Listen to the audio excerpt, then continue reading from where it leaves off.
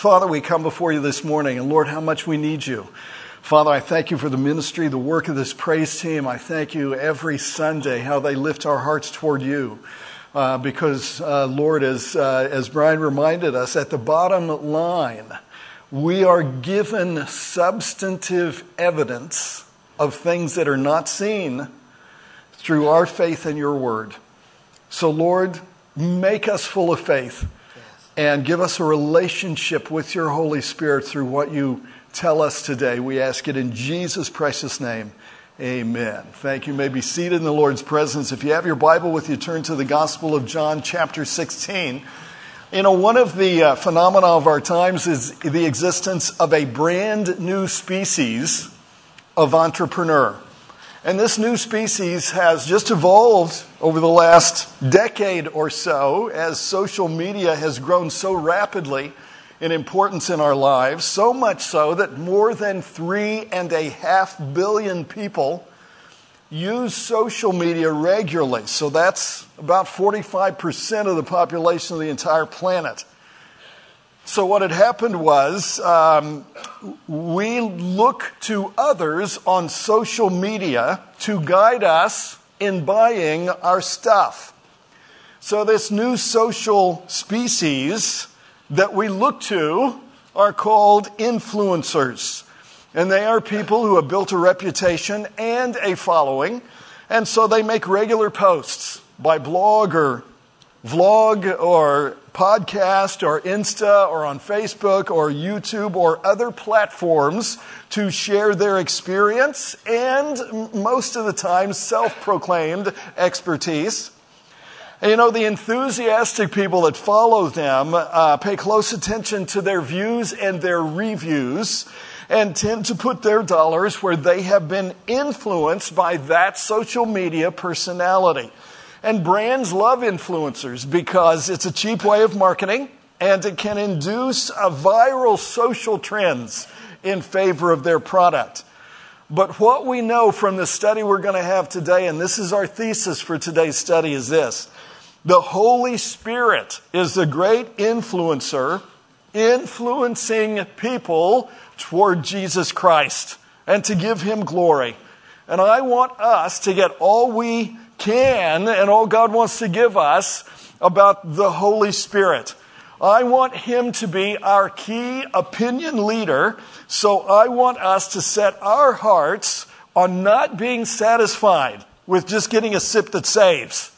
Let's go on to the filling that buries the flesh. Let's go on to the life of resurrection power. Let's drink deeply of the Holy Spirit as we enter this summer together. I mean, we've got to do this. We absolutely need these three things that God's going to show us today. Because as we go now into the summer, I mean, if we don't get this down, summer will be a wash. Summer will be a waste. It'll just be so much vanity when in actual fact, you and I don't know how short the time is. As a matter of fact, we'll finish up shortly this series on the Holy Spirit. And we already started one on grace. I'm toying with the idea, the next book study, to get into being the book of Daniel. And I don't preach on prophecy all the time, but it's been a minute since we were in Revelation. I'm just intrigued with the idea. Can I go through Daniel a chapter at a time? And you know, at the end of the book, Daniel's told, seal this up until the end. I'm not going to be able to understand it right now. Seal it until the end. And I just wonder, are we close enough to the end that we can unseal some of it and find out where we are at with everything that's going on? So social media influencers can be categorized in three different ways. Number of followers, types of content, like is it a podcast or a media post, and then levels of influence as to are they a celebrity or are they just a thought leader.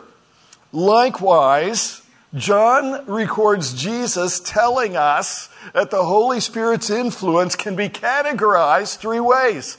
Watch. Verse 7. Join me in verse 7, John 16. Nevertheless, I tell you the truth. It is expedient for you that I go away. For if I go not away, the Comforter will not come unto you. But if I depart, I will send him unto you. And when he is come, he will reprove the world of sin and of righteousness and of judgment. And the key here is the word reprove, translated in other verses as convict. When we use the word conviction, we say somebody's under conviction. It means the Holy Spirit is exposing their guilt to them. Another word that the James Gang uses is convince. So let's today look at the Holy Spirit as God's influencer. The job of the Holy Spirit is to make spiritual truth from God absolutely clear to you and make real to you the unseen issues of our life. And then we are influenced to glorify God by relying on that unseen energy of the Holy Spirit. So first off, notice if you will, and this is number one, how the Holy Spirit convinces you of sin so that he can influence you to trust in the finished work of Christ. We must be influenced to accept Christ's sacrifice for sin on our behalf. Now, if you don't believe me, then after you leave here, after you leave this place, and after you leave all these people that are in here together, the next 5 people you see after that, just do a quick survey and ask them, hey, are you going to heaven when you die? And you will hear, well, I don't know if I believe in heaven, but then you'll hear, I think so, or I hope so, or I want to. But unless the Holy Spirit brings conviction of sin and opens up the eyes of the other person to the free offer of everlasting life by grace, they will not say, I know so. They won't be able to say, yes, I know I'm going to heaven. I mean, you will admit before you got saved, the Bible was not intelligible to you. I mean, that's why they keep dumbing it down today with all the modern versions. The goal is to dumb it down because they want to make it understandable to the natural man without the influence of the Holy Ghost, without the operation of preaching, without them getting saved. But that just waters the Bible down to where, okay, now you can understand it, but you know what? It doesn't really say much because it is not God's words. So really, even more than my preaching, you need the operation of the Holy Spirit. And you need it because it is his job to make the Bible clear, and it is the devil's job to influence you away from it. And the devil always does his job. So he uses your unredeemed flesh where sin dwells. I mean, it's not redeemed until the rapture of the resurrection. I mean, our soul, our soul got saved. Our spirit came alive, but our body, I mean, we got to wait on that until rapture takes place. Jesus comes back for us, or we come back with Jesus at the resurrection. Other people, who have died first, they come up with us. So, okay. Satan's going to use the unredeemed flesh where sin dwells. He's going to use the spirit of this age. And he's going to use this present world system. So Satan distracts people by influencing them with misconceptions about God, about the Bible, and about the good news of the gospel. He also distracts Christians with misconceptions about sanctification, about true spirituality, about intimacy with God through his words. So God sends the Holy Spirit as a great convincer to put us on track. And that's our first point for study. The Holy Spirit uses the hearing of God's word for the conviction, conversion, consolation, and sanctification of people. Those 4 things come from the hearing of God's word. So his usual and ordinary means of operation is to fasten your mind on the Word of God and then give life and force through your contemplation of what God has said. But in order to do that, he's first got to get your attention.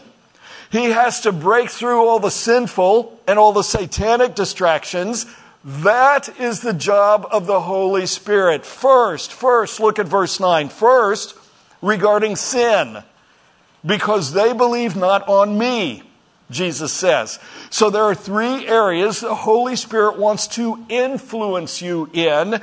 The first deals with sin, because people do not understand two realities about sin. First, how exceedingly sinful sin is. They call it mistakes or bad habits. They chalk it up to heredity or environment. They refer to it as a weakness or a disorder. They blame it on past trauma or on the way they were born. But let me hit you with the Bible's definition. Sin is anything that offends the justice of an absolutely holy God, and you are held responsible for that. So a lot of people don't realize that if they break even one commandment, they are held as guilty as if they broke them all. James chapter 2, verse 10. They do not understand that works of righteousness will not cancel out either their past sin, their present sin, or their future sin. Titus 3, verse 5. The issue is they've offended a holy God, and they do not have, and they can never earn enough merits to pay for that offense. So the Holy Spirit makes the definition of sin quite clear. He makes you see that you've fallen short of a divine standard, Romans 3:23. And God is so high and holy, it doesn't matter how sinless you are with reference to some other sinner. You know, we look at somebody else and we say, well, you know, they're so low, they're down in the gutter, they're down below me. I mean, I'm a good person compared to them. But God is looking at you from the moon. God is on the moon looking at you, and you don't look 1 inch higher than the other person you're criticizing. So you may be a cultured sinner versus a crude sinner, but God sees you as a sinner until He sees you in Jesus Christ. All humanity falls far below the standard of God, including your parents, grandparents, priest, or pastor. And people have to be convinced of that by the Holy Spirit. We measure ourselves against Christians that we know who are worse off than us, or the crack dealer down the street, or, you know, our problem is if we can find anybody worse than us or doing anything worse than what we did, then we think we're as good as some and better than others, and therefore we're okay with God. Or even if we did that in the past, but, you know, we went through recovery, we recovered from it, well then we're okay with God. God should be privileged to let us into His heaven. Somebody else deserves hell, not us. And yet God says that He measures you not against that person down the street, not even against somebody else who's here. He measures you against the perfect righteousness of His Son, Jesus Christ. Now let me illustrate that irrefutable idea. You remember how it was when you were in school, and you did the best that you could, but you still had hope because the teacher graded on a curve. And the teacher graded on a curve, but you know, there was always this one nerd who always got an A. And, you know, you got mad at Mr. Smart Aleck because he aced it and he made your failure unacceptable. And the problem with Jesus is that He breaks the curve. And you can believe that you're okay until the Holy Spirit convicts you by Him. The second reality about sin is that we must be influenced on the fact, and this is letter B, that the ultimate sin is to reject God's appointed substitute. You commit the ultimate sin, whatever else you may or may not have done in life, when you reject the Holy Spirit's offer of the gospel. The gospel is the good news that Jesus promises you everlasting life if you will believe Him for it, if you are convinced. Grace is the finished work of Christ operating on your behalf as you activate it by faith. So, Ephesians 2, verses 8 and 9 say, "For by grace ye are saved through faith, and that not of yourselves. It is the gift of God, not of works, lest any man should boast. I mean, that's as clear as I can make it. And there's a lot of theology wrapped up in this. I'm just going to summarize it here, and this is our second point for study. The cross of Christ is what satisfies the demands of a holy God on behalf of all humanity for all time. 1 John chapter 2, verse 2 says, "And he, Christ, is the propitiation for our sins, and not for ours only, but also for the sins of the whole world." The word propitiation means Jesus was a substitutionary substitute for you. He died in your place. That's as clear as I can make it. It was the Christ for the criminal. You are the criminal. And God is now free to justify any man or woman anywhere on this planet, to declare them as righteous as if they'd never sinned, if only they will trust in this transaction made for you by Jesus Christ on the cross. And that is such wonderful news that it's called the gospel. And the Holy Spirit is sent to convince you that you are a sinner and convince you of the ultimate sin so that he can influence you to accept the gospel. Then second, on the other hand, the Holy Spirit brings influence, verse 10 says, to righteousness. Because I go to my Father and ye see me no more. So this is number 2. The Holy Spirit convinces you of unbelief so that he can influence you to live to a new standard of righteousness. And the reason you have to be convicted is because Jesus is no longer here physically to demonstrate his righteousness. So we do not see him walking down the street healing sick people. We do not see him pulling devils out of people who are possessed. He has ascended, so now it is the job of the Spirit of God to influence you to believe that Jesus has the righteousness to remove your sin. In doing that, the Holy Spirit has to differentiate Christ from all other cult leaders and false messiahs and leaders of other religions. You know, Confucius was a very able, very articulate dude. And Confucius had many wise and witty sayings. Confucius say, a person who run in front of a car get tired. Confucius say, a person who run behind a car get exhausted. Confucius say, dirty hands always make your nose itch. Confucius say, if you want to see doctor, you have to be patient. Confucius say, person who run off a cliff is jumping to conclusion. Confucius say, if the shoe fits, find another one just like it. Confucius say, wise man makes sure his wife's birthday cake is a few candles short. Confucius say that, when a man say that it cannot be done, he should get out of the way of the woman doing it. What did Confucius say? What did Confucius say when he spit into the wind? It all comes back to me now. Jesus died one day and rose on Sunday.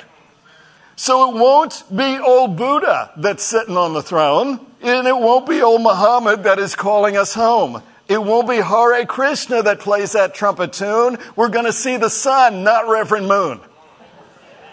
The reason Christianity exists is because the tomb is empty.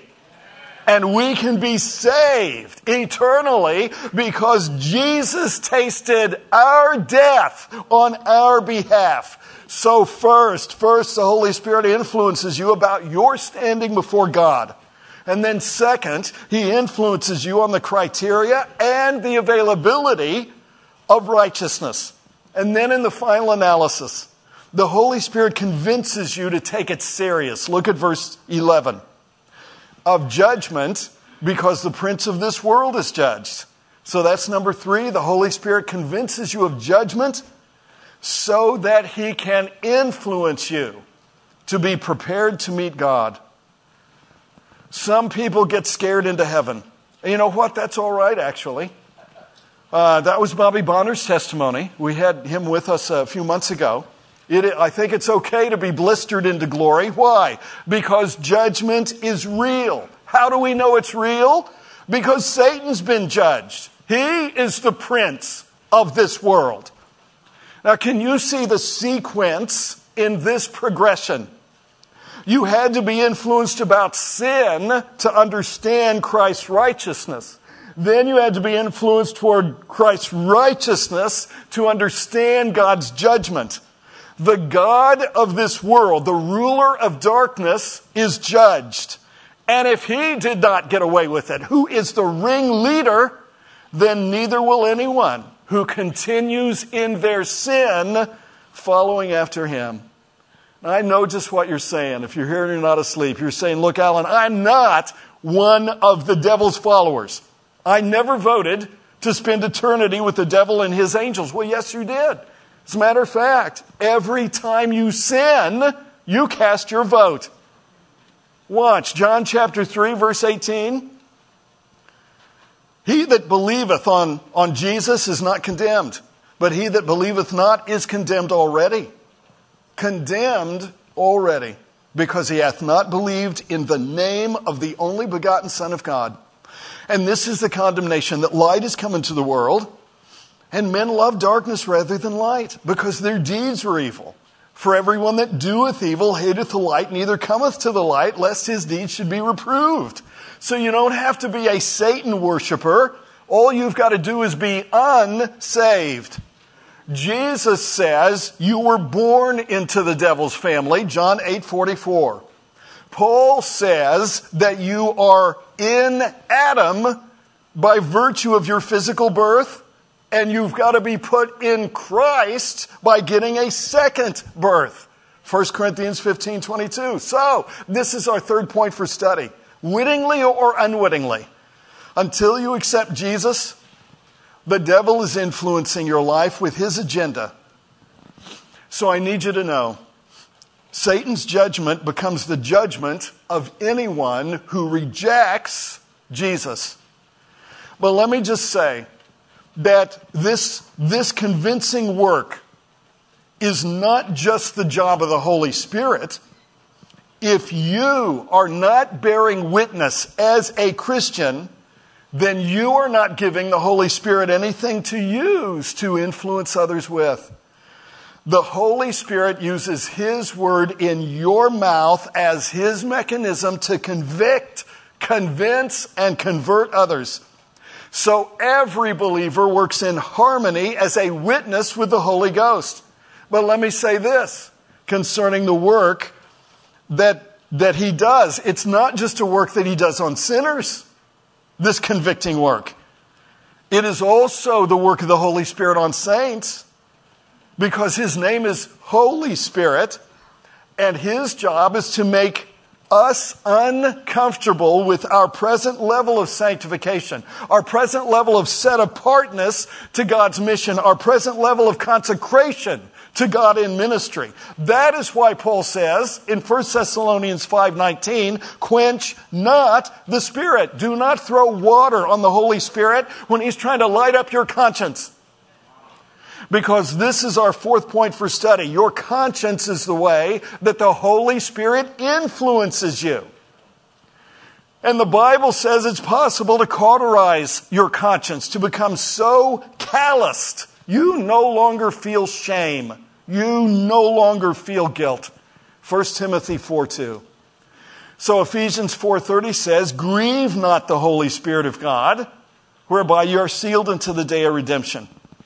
What brings sadness to the Spirit is it's not just your sin, it is your lack of growth in sanctification. And the Holy Spirit who has sealed you from the inside is holy. It is His job to bring you holiness, and He does His job. So do not grieve Him by refusing it and not walking in the Spirit. Now that brings us to the final issue, which is fellowship. And this is our fifth point for study. The Holy Spirit convicts the saints in order to influence them to restore fellowship. And this is not about salvation. I mean, it convicts sinners of their need for salvation. So it's not a matter of relationship, because once you get saved, once you are born again, you are always God's child after that. I mean, we talk about people being unsaved. And I guess I could sort of sound like, well, they were saved and got unsaved, but that's not what we mean. You're unsaved because you never got saved. And while the Bible talks about you being born again, there's no verse that says you can get unborn. So the Holy Spirit convicts the saints over the issue of fellowship because of their sin. Look at 1 John 1. Begin in verse 5. This then is the message which we have heard of him and declare unto you, that God is light and in him is no darkness at all. If we say we have fellowship with him and walk in darkness, we lie and do not the truth. But if we walk in the light as he is in the light, we have fellowship one with another, and the blood of Jesus Christ, his Son, cleanseth us from all sin. Well, how come the cleansing of my sin only comes if I am walking in the light? Because it is only when you are in the light that you even see sin as sin. I mean, sin, after you get saved, it still separates you from God's fellowship. It will not send you to hell. Jesus took care of that. But if you are a sinning saint, you are out. John clearly says, if you're a sinning saint, you are out of fellowship with God. And when you sin in darkness and stay in darkness, eventually you don't see anything wrong with your sin. Because it's all the same color and it all blends in. And that explains a whole lot right there, doesn't it? This world is in darkness. Our country is in darkness. Our schools are in darkness. And it is only when you turn on the light and influence that they can see their stain, whether saved or lost.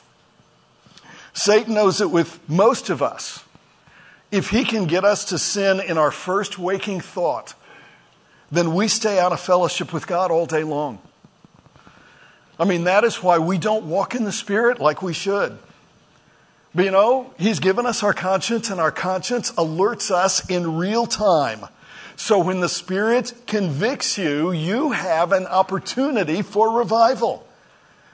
You say, okay, Alan, but what about all the things that I don't even know are sin? Or what about all the things that I forgot to confess? Well, that is also covered by the convicting ministry of the Holy Ghost. Since verse 9 of 1 John 1 says, if we confess our sins, he's faithful and just to forgive us our sins. But look, he goes beyond that. He cleanses us from all unrighteousness, not just the ones you confessed. So this is our final point for study. God cleanses you from all unrighteousness if you just confess the sins you know, which the Holy Spirit has convicted you for. Take care of the sins you're convicted over. God covers the ones you don't know or forgot. Why? Because his grace is exceedingly abundant. 1 Timothy 1:14.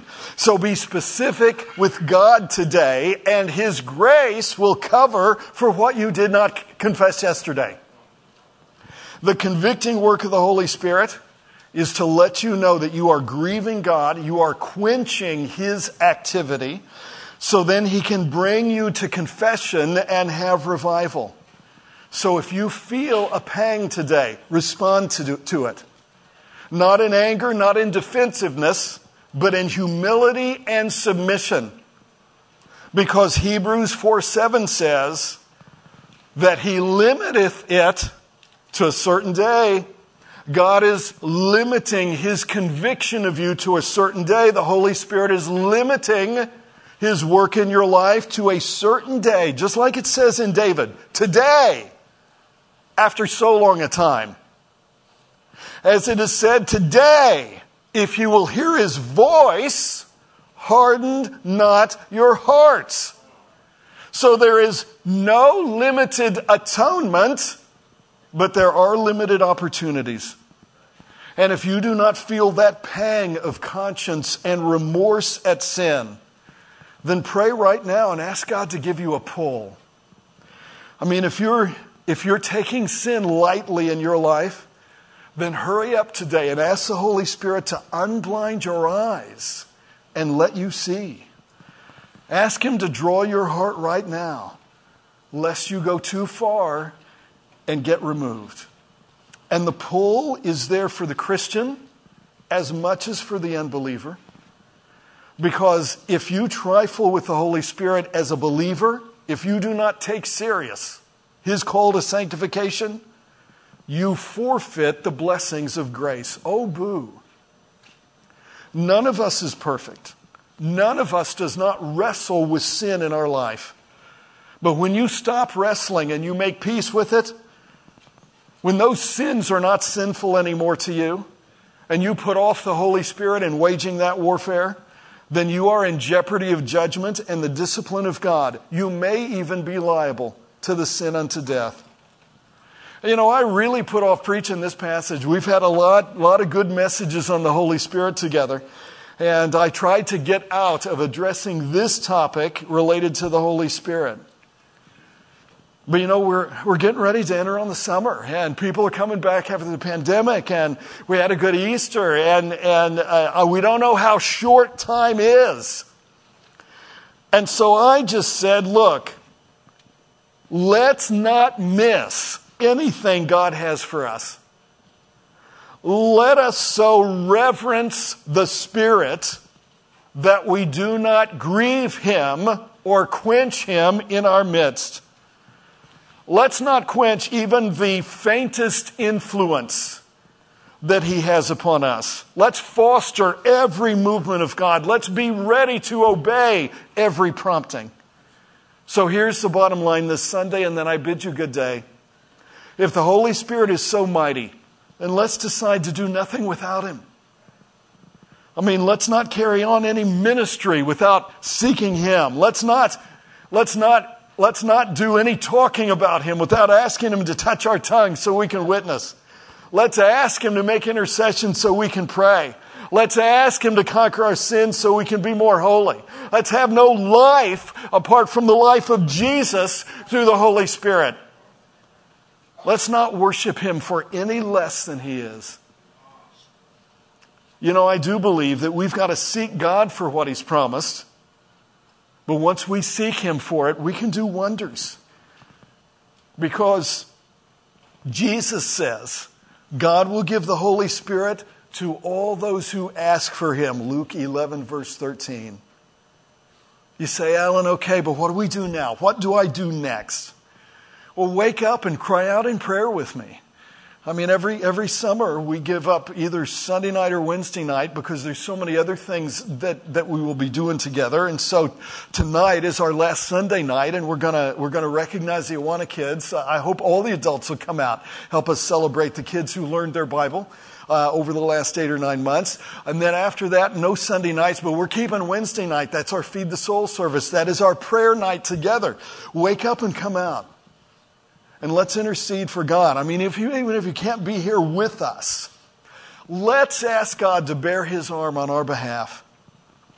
Let's give Him no rest until He speaks the word and His Holy Spirit works with power to influence that lost person. To influence that lost person in your network of neighbors and family and friends. And to influence that lukewarm Christian. I want the Holy Spirit to work as we speak the word of the gospel, Acts 15:7. And I also want Him to work to speak in your heart if you're still lost right now. Today, will you believe on Jesus for everlasting life? The Holy Spirit wants to convict you so that you are influenced to repent of your sin, accept Christ's righteousness, and yield yourself to Him. That is the map of the Holy Spirit's work in your heart. Those 3 destinations. Every head bowed, every eye closed. Every Christian, please be in prayer. You know, this Sunday, does it seem like there's nobody else in this room besides you? I mean, some Sundays are like that. It seems like I'm only speaking to you. That is the convicting work of the Holy Spirit. And I want you to know that all of heaven will rejoice if you repent and come to Christ, because it glorifies God for you to trust in His finished work on the cross to save you and nothing else. That glorifies God.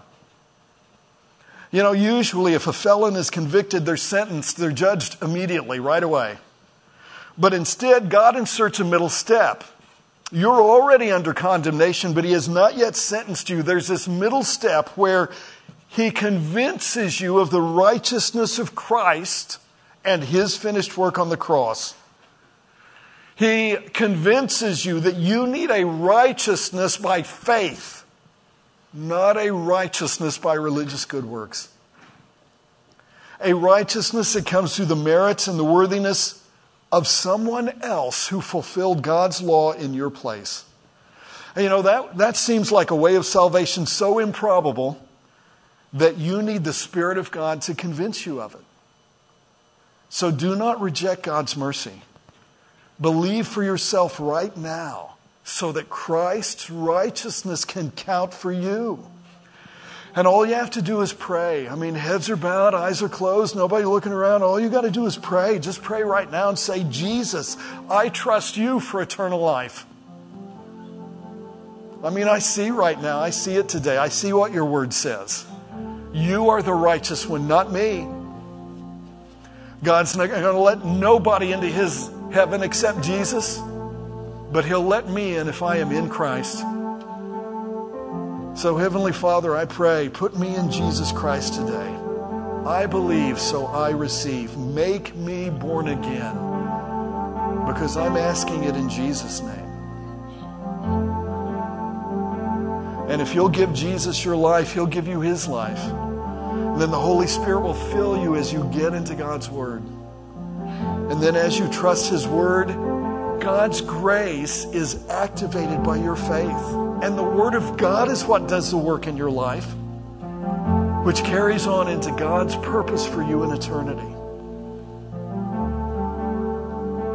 So if you prayed like that today, come meet me or one of our altar counselors here at the front. And I want to give you a book that I've written that'll show you the next steps in the Christian life.